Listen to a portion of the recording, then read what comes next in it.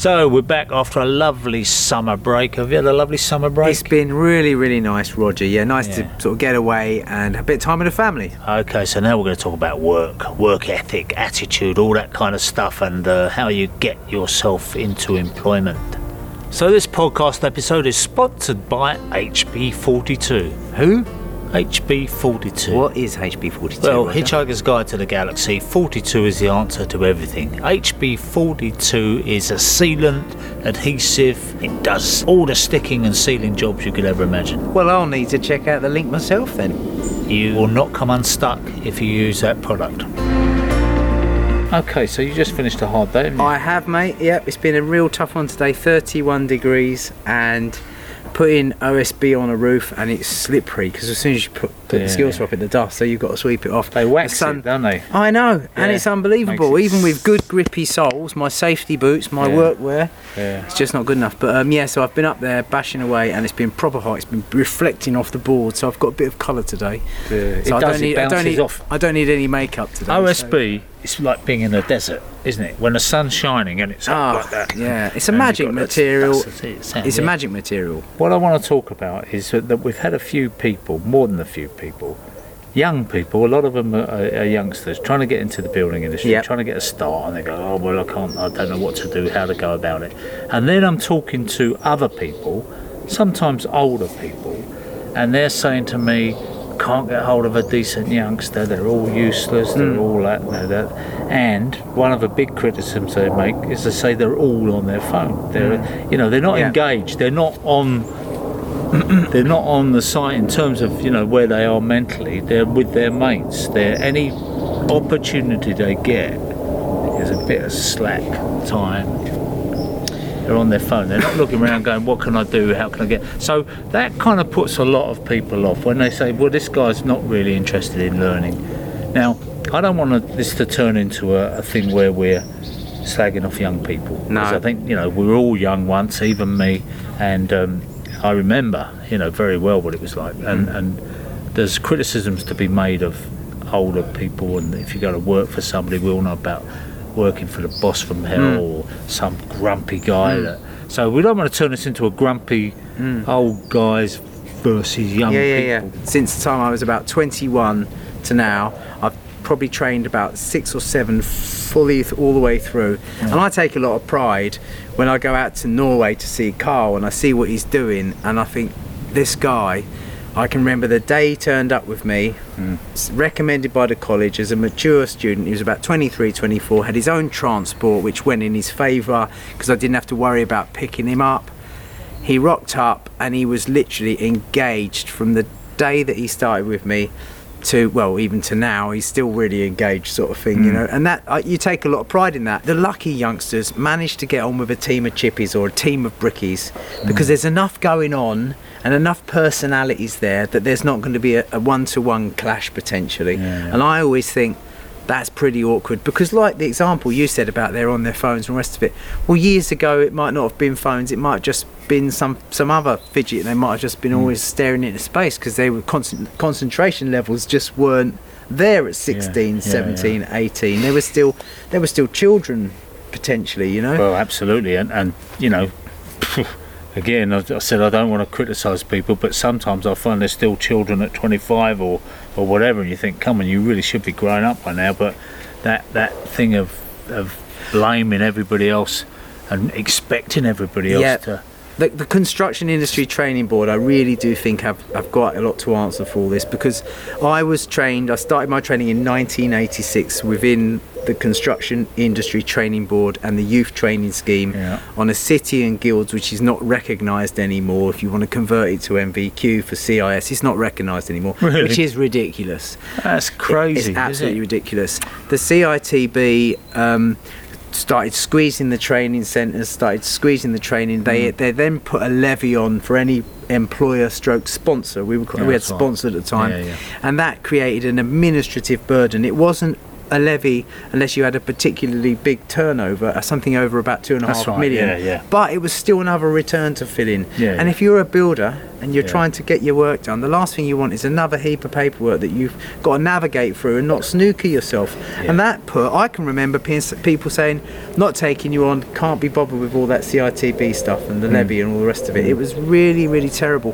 What I was thinking the CITB need to do is, I know that they would argue the case to say we were providing funds and we were providing, bursaries and training money and all the rest of it, but it wasn't even enough to cover basic wages for the guys. Do you know what I mean? No, absolutely.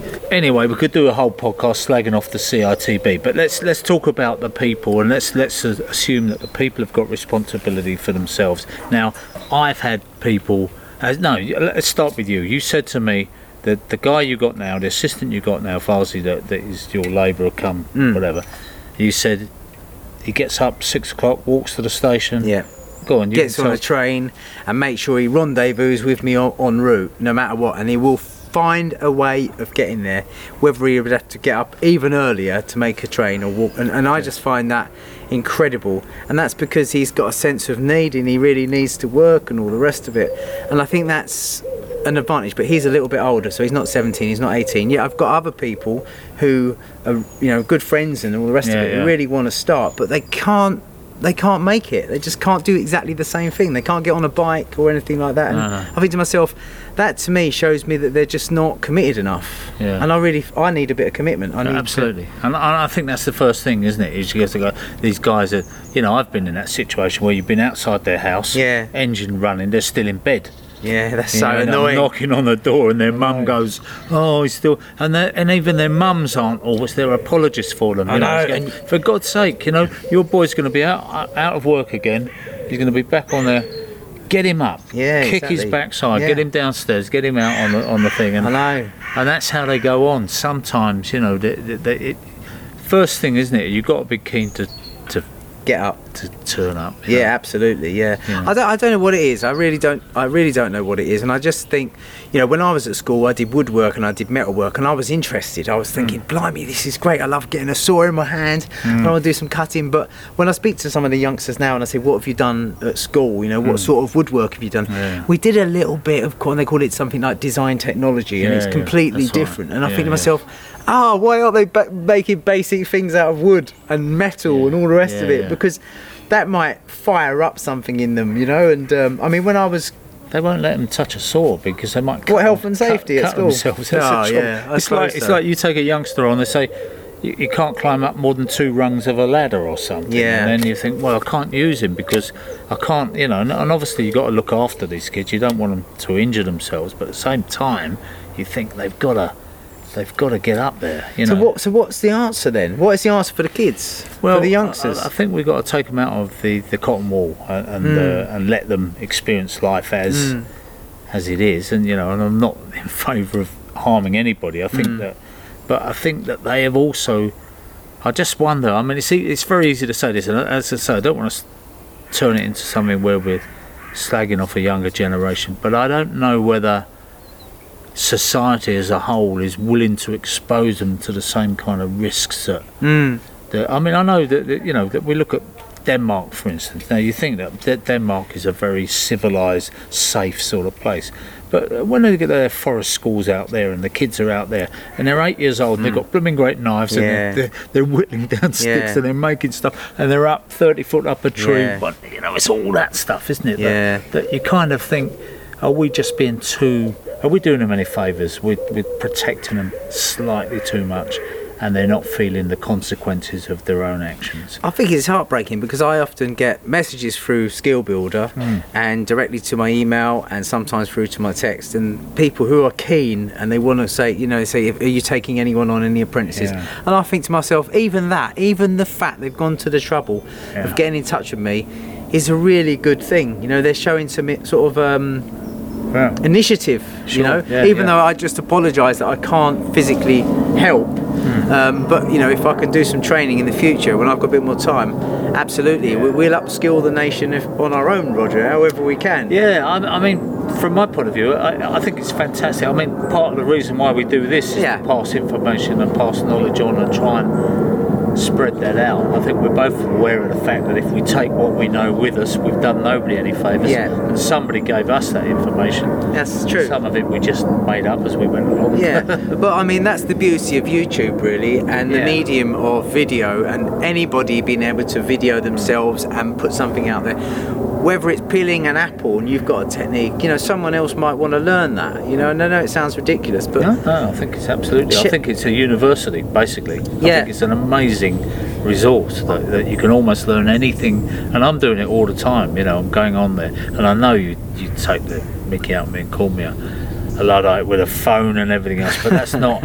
I mean, the case. I learned how to make videos and edit stuff, and and every time I think, okay, I've got to learn something new. I've got to learn something that's going to carry me on. I was on the side of the road in the van, and I didn't know where the jack was. Yeah. I didn't know where to jack it up once I'd found the jack, so I went straight onto YouTube. Where is the? And someone had done a video on it. It's almost like if you can think it, someone's done it. And I do think that for youngsters who want to try and get a craft, I mean, look, there's a young guy who's 14 years old on Instagram. He's really keen on being a plumber. I follow him.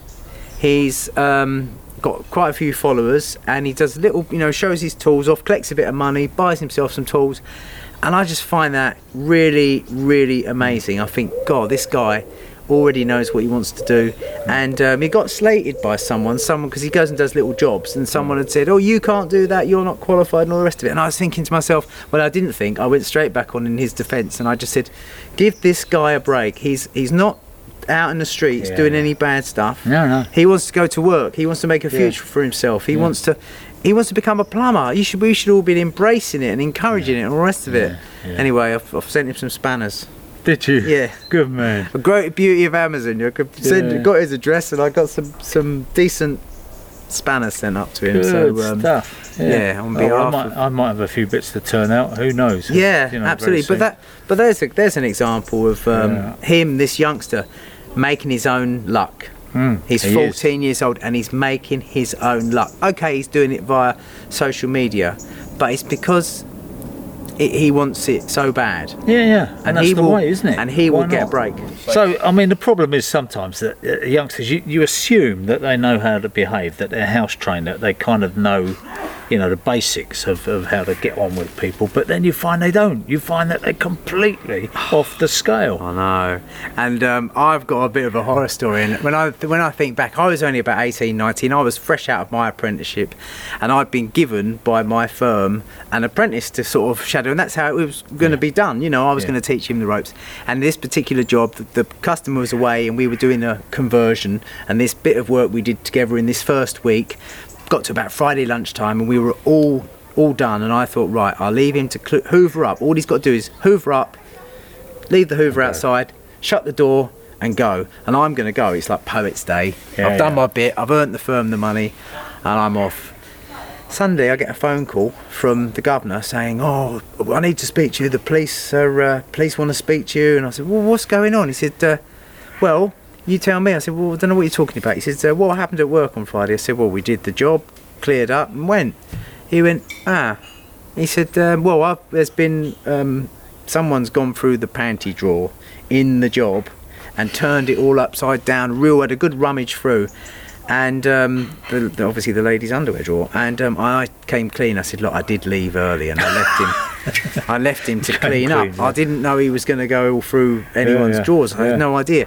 And I suppose the lesson there was, I mean, he seemed all right, this youngster, but he was obviously had a few screws loose somewhere, because nowadays you've got to check and vet everyone and all the rest of it. You see, funnily enough, I know a very similar story to that, and it just makes you realise that these people are about who think that is okay behaviour, because a builder I know, he had the plasterers in and he'd sheeted it all off, and then when he came round to have a look at how they were getting on, he noticed these footprints going up the stairs. So he said to him, he said, what have you been doing upstairs? So nothing for him to do upstairs. No reason for him to go up there and go, oh, we haven't been upstairs. He said, of course you've been upstairs. So I can see your footprints on the carpet going up there, So what are you doing upstairs? So one of the guys goes, well, we only went to have a look at the underwear. What? This is a lady's house, and she's a reasonably good-looking girl, I guess, and they just thought they would go and rummage through and see which particular Victoria's Secret she'd got there. So they thought, they said to the builder, that's perfectly reasonable, kind of, that's all we were doing. And of course he got rid of them. But that is, people would be horrified to know. Yeah, I know. I mean, that's enough to put people off having work done in their house for the rest of their days. Or leaving people to do it. And I mean, that's always been my thing, is that to be trusted. To be able to go to someone's house and to say, I've left you the key, turn up, that everything's going to be all right, that they could leave £10,000 on the table and you wouldn't touch it. And that goes a long way. But it seems to me that some people, not just youngsters, but some people just aren't house trained in any respect at all, are they? No, and then there's another reason why people might not want to take anyone on, just with the risk of I wouldn't, and that's it. As soon as somebody lets you down, and not necessarily like that, but in some way. Yeah. I'll tell you what, I had a guy who's working cigarette butts in the garden. We were just up the road here, funnily enough, and the girl, funnily enough, because she just moved down very close to you now.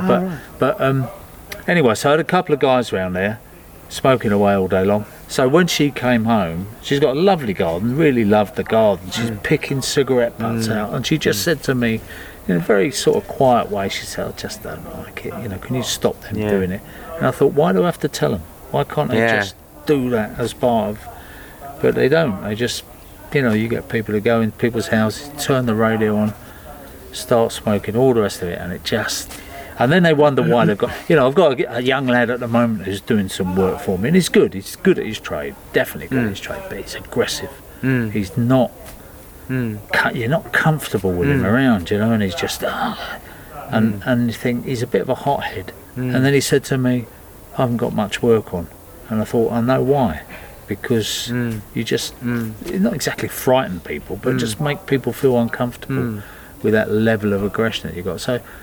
It's a good idea if you can find someone to tell you these things, isn't it? You just got to think about your effect on other people. It's almost like there must be, like a generic set of questions or a process to go through if you were thinking about taking someone young on, giving someone some help, and just asking them the simple questions like, have you got good house manners? Do you know how to use the toilet cleanly? Do you know that you should take your shoes off? Or, and all of the basic stuff. Be polite, say hello, engage with people and all that sort of stuff. But it's, you just don't, do you? Just say, turn up Monday and we'll see how you get on. But you don't know who they are or where they've come from or anything. And like you say, there could be something like that incident in the underwear drawer, but it could be them nicking stuff, couldn't it? It could be them just helping themselves to all kinds of bits. It is a big worry, but I just break my heart. It really does, Roger. I just think to myself,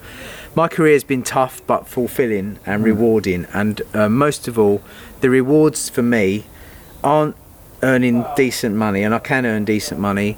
Is the rewards for me is I absolutely love making stuff, and I just love every day when I've been able to produce something like a roof structure, and that feeling it gives you is just priceless. And it's not about the money. You step back and you think, geez, I'm so lucky to be able to do this, to have the knowledge to do this. And when I get people like Carl, who started day one not having any knowledge of cutting a piece of timber, to seeing what he's now producing in Norway, this amazing Viking carpentry, big stuff.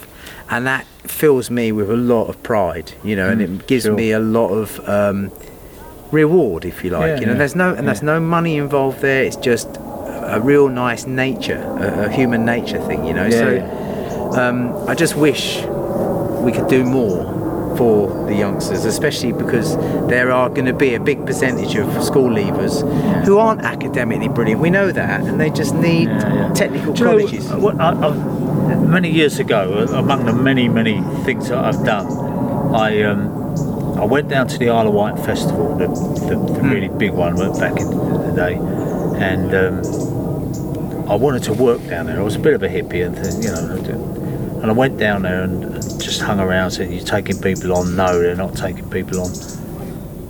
And there were a few people around, but I went down to the site the next day. "You're taking people on?" "No, we're not taking anybody on." Third day, "You taking anybody on?" "Yeah, we'll take you on."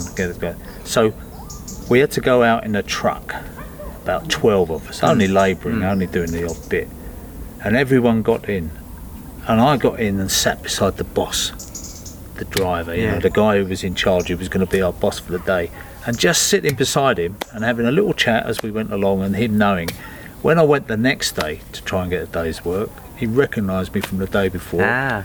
And then, Yeah, he wanted then you. I was in. So Yeah. so then I ended up, I was down there for 3 months and working and you know, regularly Yeah. and doing pretty well. But it was that initial thing of I Yeah. thought none of those other people out of the 12 Yeah. people wanted to sit in the front. It's Yeah. almost like, oh, they want to sit next to the teacher. So to me, if you're going somewhere and you're not engaging with the people that are there, you're missing a trick, aren't you? But it can also be, that could have also been a stroke of luck if that was the last space left and you went and took it and it worked out like that for you, because that would have been a great lesson. And that happened exactly the same thing happened to me. I was class clown at school. Yeah. I wanted to always make people laugh. I was being sent out the classroom, go and stand outside. You know, Yeah. I was just class clown. Yeah. I was sort of bigger. I thought I'm bigger than school. I can do anything I want and all the rest of it.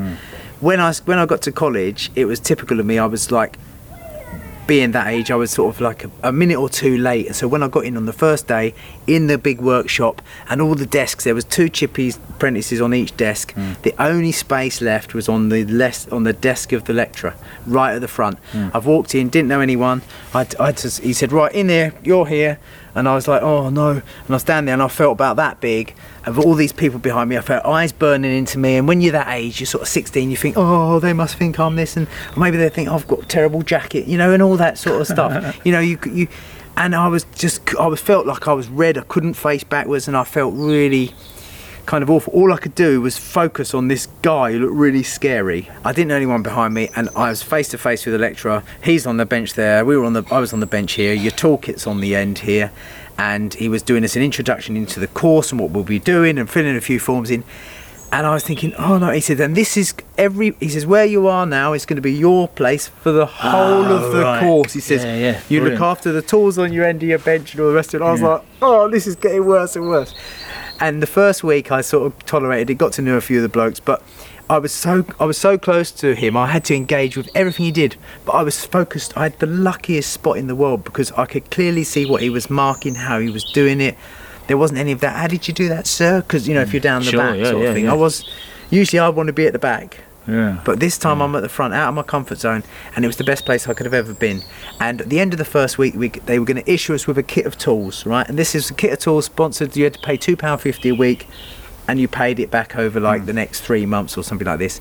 And there's all these boxes at the back, all taped up. And he said, right, starting from the back of the classroom, turn round, the first 2 go, take a box and bring it back to your bench.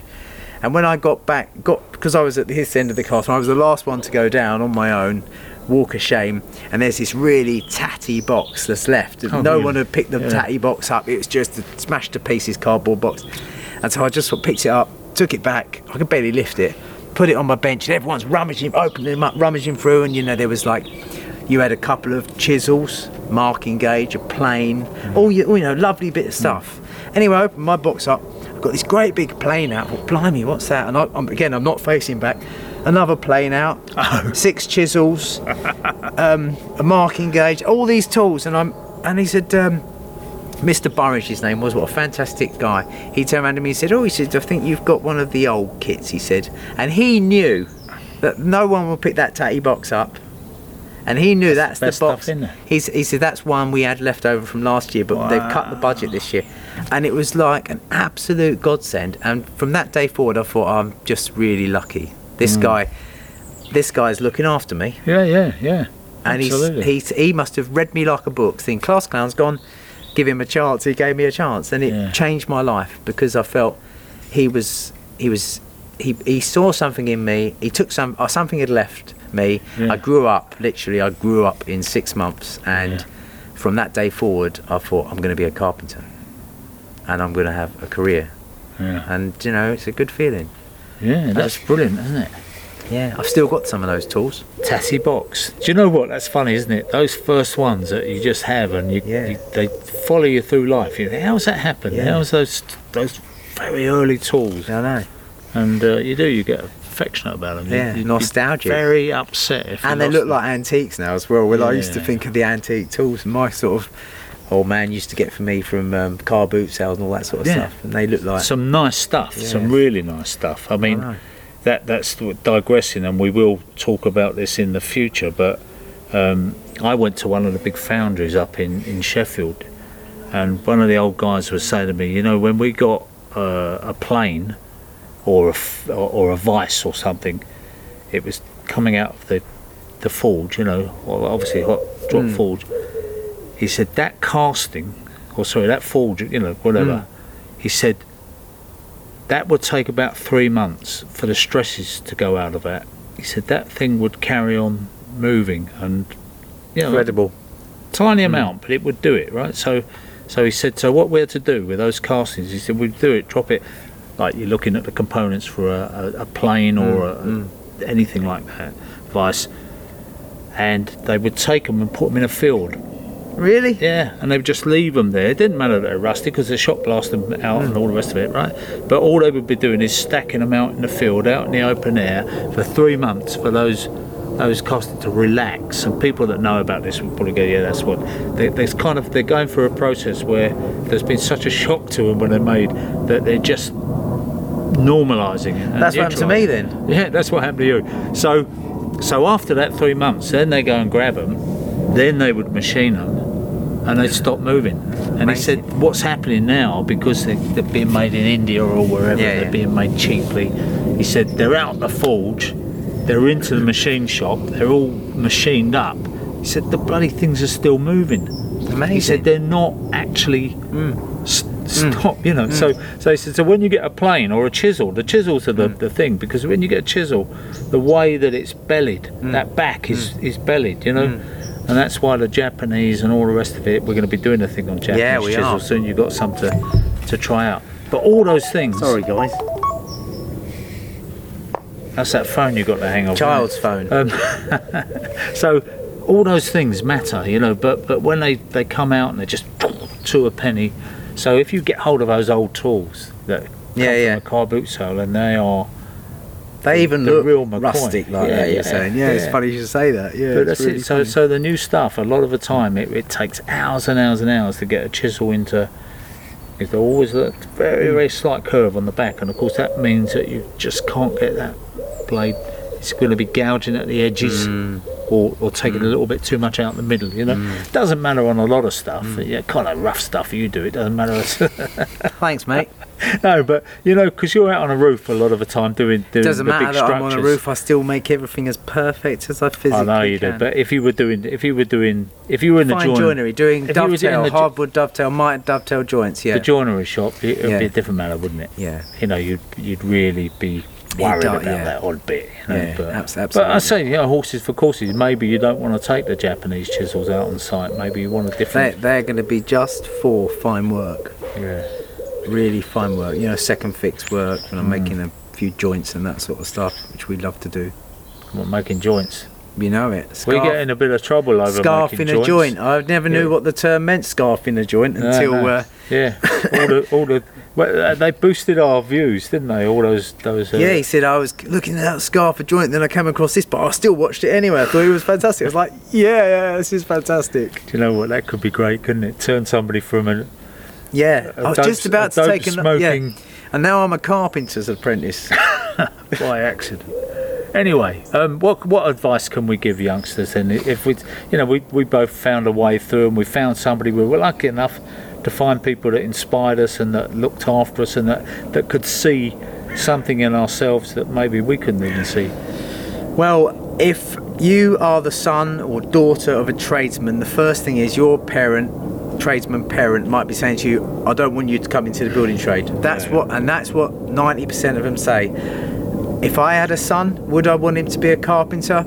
If he really wanted to be a carpenter, absolutely. If he was slightly unsure, I would be steering him somewhere else, because it's a tough industry. Sometimes you don't get paid, sometimes you get rained on, sometimes you get a job, you turn up, they don't want you. And it's horrible. You get, rejection, financial burden, and all the rest of it. So yeah, not selling it to me, I've got to say. That's the problem. But if you are serious and you're young and you want to come into it, network, ask around. Do you know any tradespeople? Ask them if they'll give you some experience. Don't say, I want you to take me on full time. Can I come with you? Do you do weekend work? Can I come with you at weekends? Yeah. When I'm having my school break. Can I come with you for a couple of days? Don't put any pressure on them. A couple of days, and say, I just want to watch and learn, sweep up, and all the rest of it. You haven't got to pay me. Don't ask for money to start with.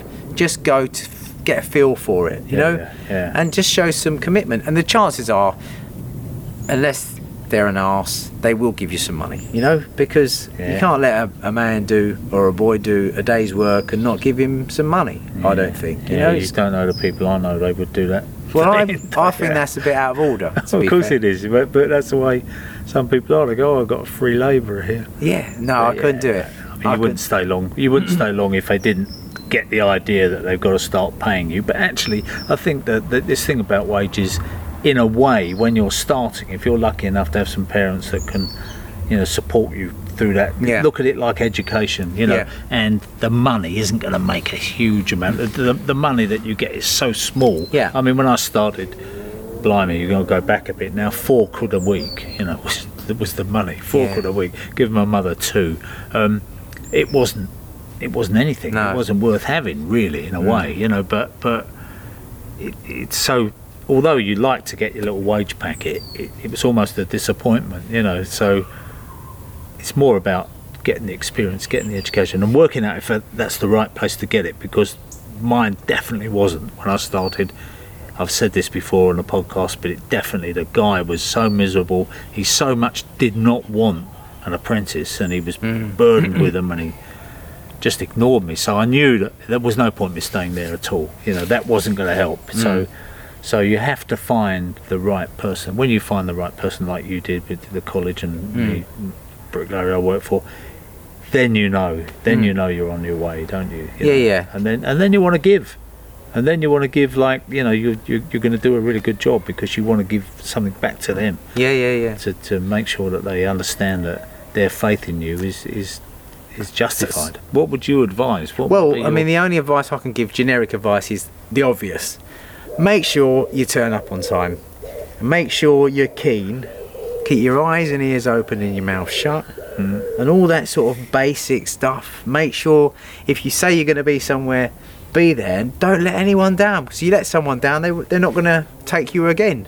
What do you think? And that doesn't stop, does it? You get people that let you down when they're youngsters, and you think, all right, I'll give them a bit of slack there. But sometimes you get people who are 40 years old who just let you down, who don't turn up, and you think, hang on, I'm giving this guy good wages, I'm giving him plenty of work, and then everything's ready, and the guy doesn't turn up, and you phone him up, and it's some small thing, their big toe hurts or something. I think that's a massively important thing, is that level of commitment, reliability. So reliability would be top of my list. I think good attitude, politeness, humour, if you allow it, bit of humour, and engage with people. Do you know what I mean? If you're shy, I know it's a bit difficult, but try to engage. I think you want people who are just good to be around, don't you? And that is how you employ people. That's how you get people to work in your house and everything else. I realise sometimes that people employed me because they just liked me, and they thought, okay, this guy's all right. So I think that's the same. If you got a youngster coming along, he's got to have a look at himself and just be willing to not moan. I mean that's the number one thing that I say to him is, don't come in here moaning. Whatever your problem is, if it's hard, it's cold, it's hot, it's this, it's that.